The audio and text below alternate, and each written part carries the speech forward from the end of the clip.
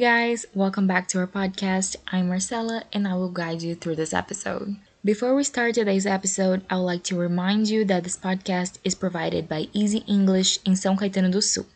Oi pessoal, bem-vindos de volta ao podcast. Eu sou a Marcela e antes de começarmos eu gostaria de lembrar vocês que esse podcast é feito pela Easy English em São Caetano do Sul. We are specialized in private personalized classes, group class, and medical English class. You can follow us on Instagram and visit our website for more information. www.easyenglishscs.com.br. Somos especialistas em aulas personalizadas particulares em grupos em inglês na medicina. Acesse nosso site para mais informações. www.easyenglishscs.com.br. Now let's get started. Hoje nós vamos falar sobre gramática, mas dessa vez vamos entender um pouquinho mais sobre determinantes. Mas primeiro, vamos definir o que são esses determinantes. Bom, eles são palavras colocadas antes do substantivo para especificar o que ele se refere, como quantidade, posse, qualidade, etc.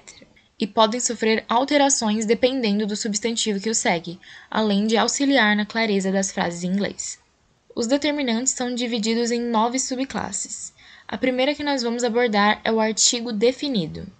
Essa é provavelmente a classe mais fácil, já que o único artigo definido do inglês é o the.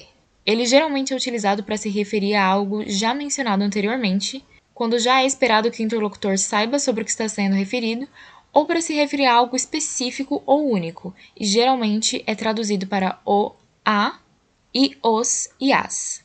Por exemplo, do you remember the movie that we watched last week?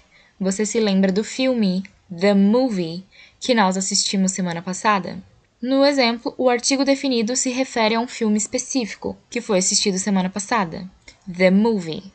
A segunda subclasse são os artigos indefinidos, que são a e an.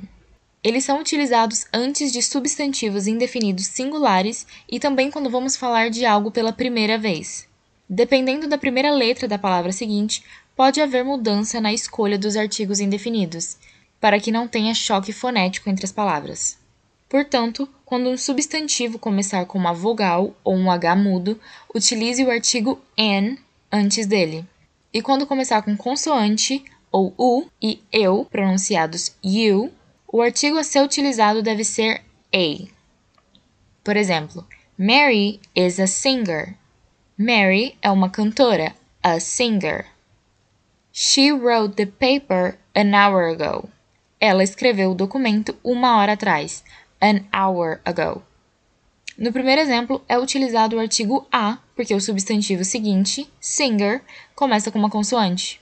No segundo, como o substantivo seguinte é hour, começa com H mudo, o artigo utilizado é an. Na terceira classe de determinantes, encontramos os pronomes demonstrativos. Eles são this, that, these and those. Eles são utilizados antes do substantivo que está sendo referenciado ou citado e podem se referir à distância psicológica ou física do objeto, além de também serem utilizados para sinalizar algo. Os demonstrativos podem significar estes, esse, aquilo, aqueles ou esses. Por exemplo, can you pass me this red book? Você pode me passar esse livro vermelho? This red book. Ou, that car is so fancy. Aquele carro, that car, é tão chique. Já na quarta subclasse, temos os adjetivos possessivos, que são my, your, his, her, our and their, que significam meu, seu, dele, dela, nosso e seus. Eles são determinantes que indicam posse, porém não funcionam como outros adjetivos e pronomes e são localizados antes do substantivo que alteram. Eles indicam de quem são, ou é, o substantivo que o segue.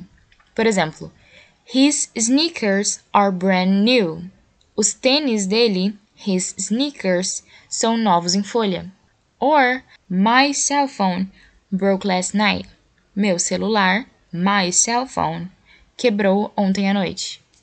O quinto tipo de determinantes são os quantificadores, que, assim como o nome indica, são palavras que determinam quantidade. Eles são localizados antes do substantivo, respondendo aproximadamente ou especificamente às perguntas how many ou how much. Alguns quantificadores são a few, a little, much, many, a lot, most, some, plenty, any e enough.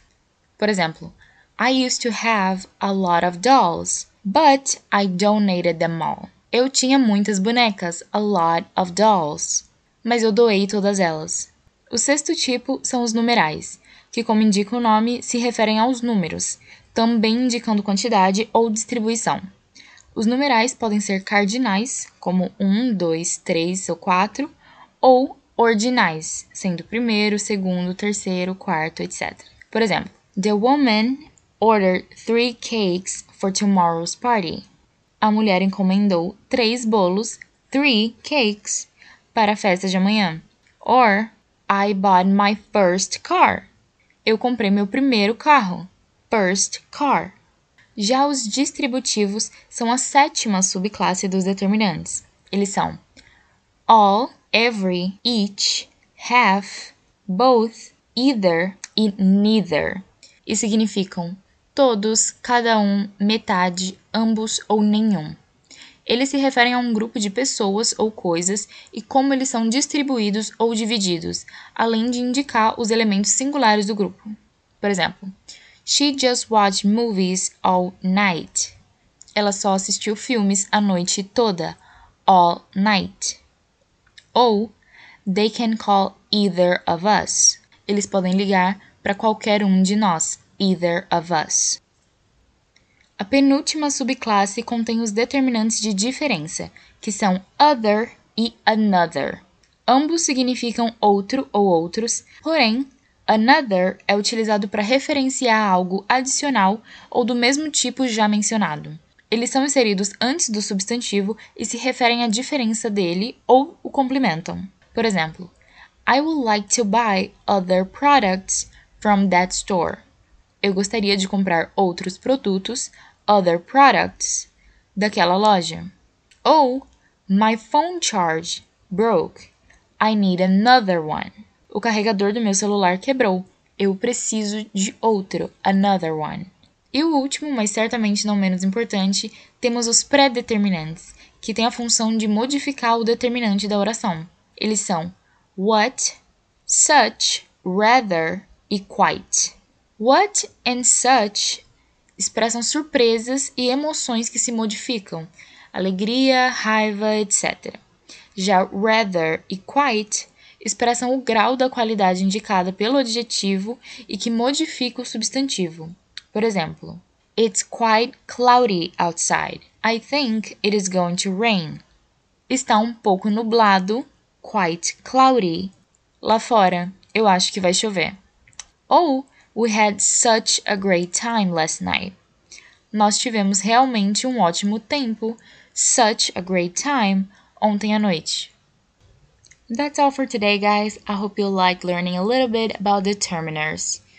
Foi isso por hoje, pessoal. Espero que vocês tenham gostado de aprender um pouquinho sobre determinantes. E se você gostou do tema, você pode entrar no nosso blog em www.easyenglishscs.com.br para checar conteúdos complementares.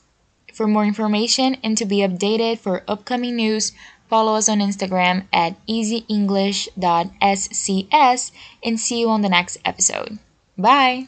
Para mais informações e se manter atualizado nas futuras novidades na Easy, nos siga no Instagram, @easyenglish.scs, e te vejo no próximo episódio. Tchau!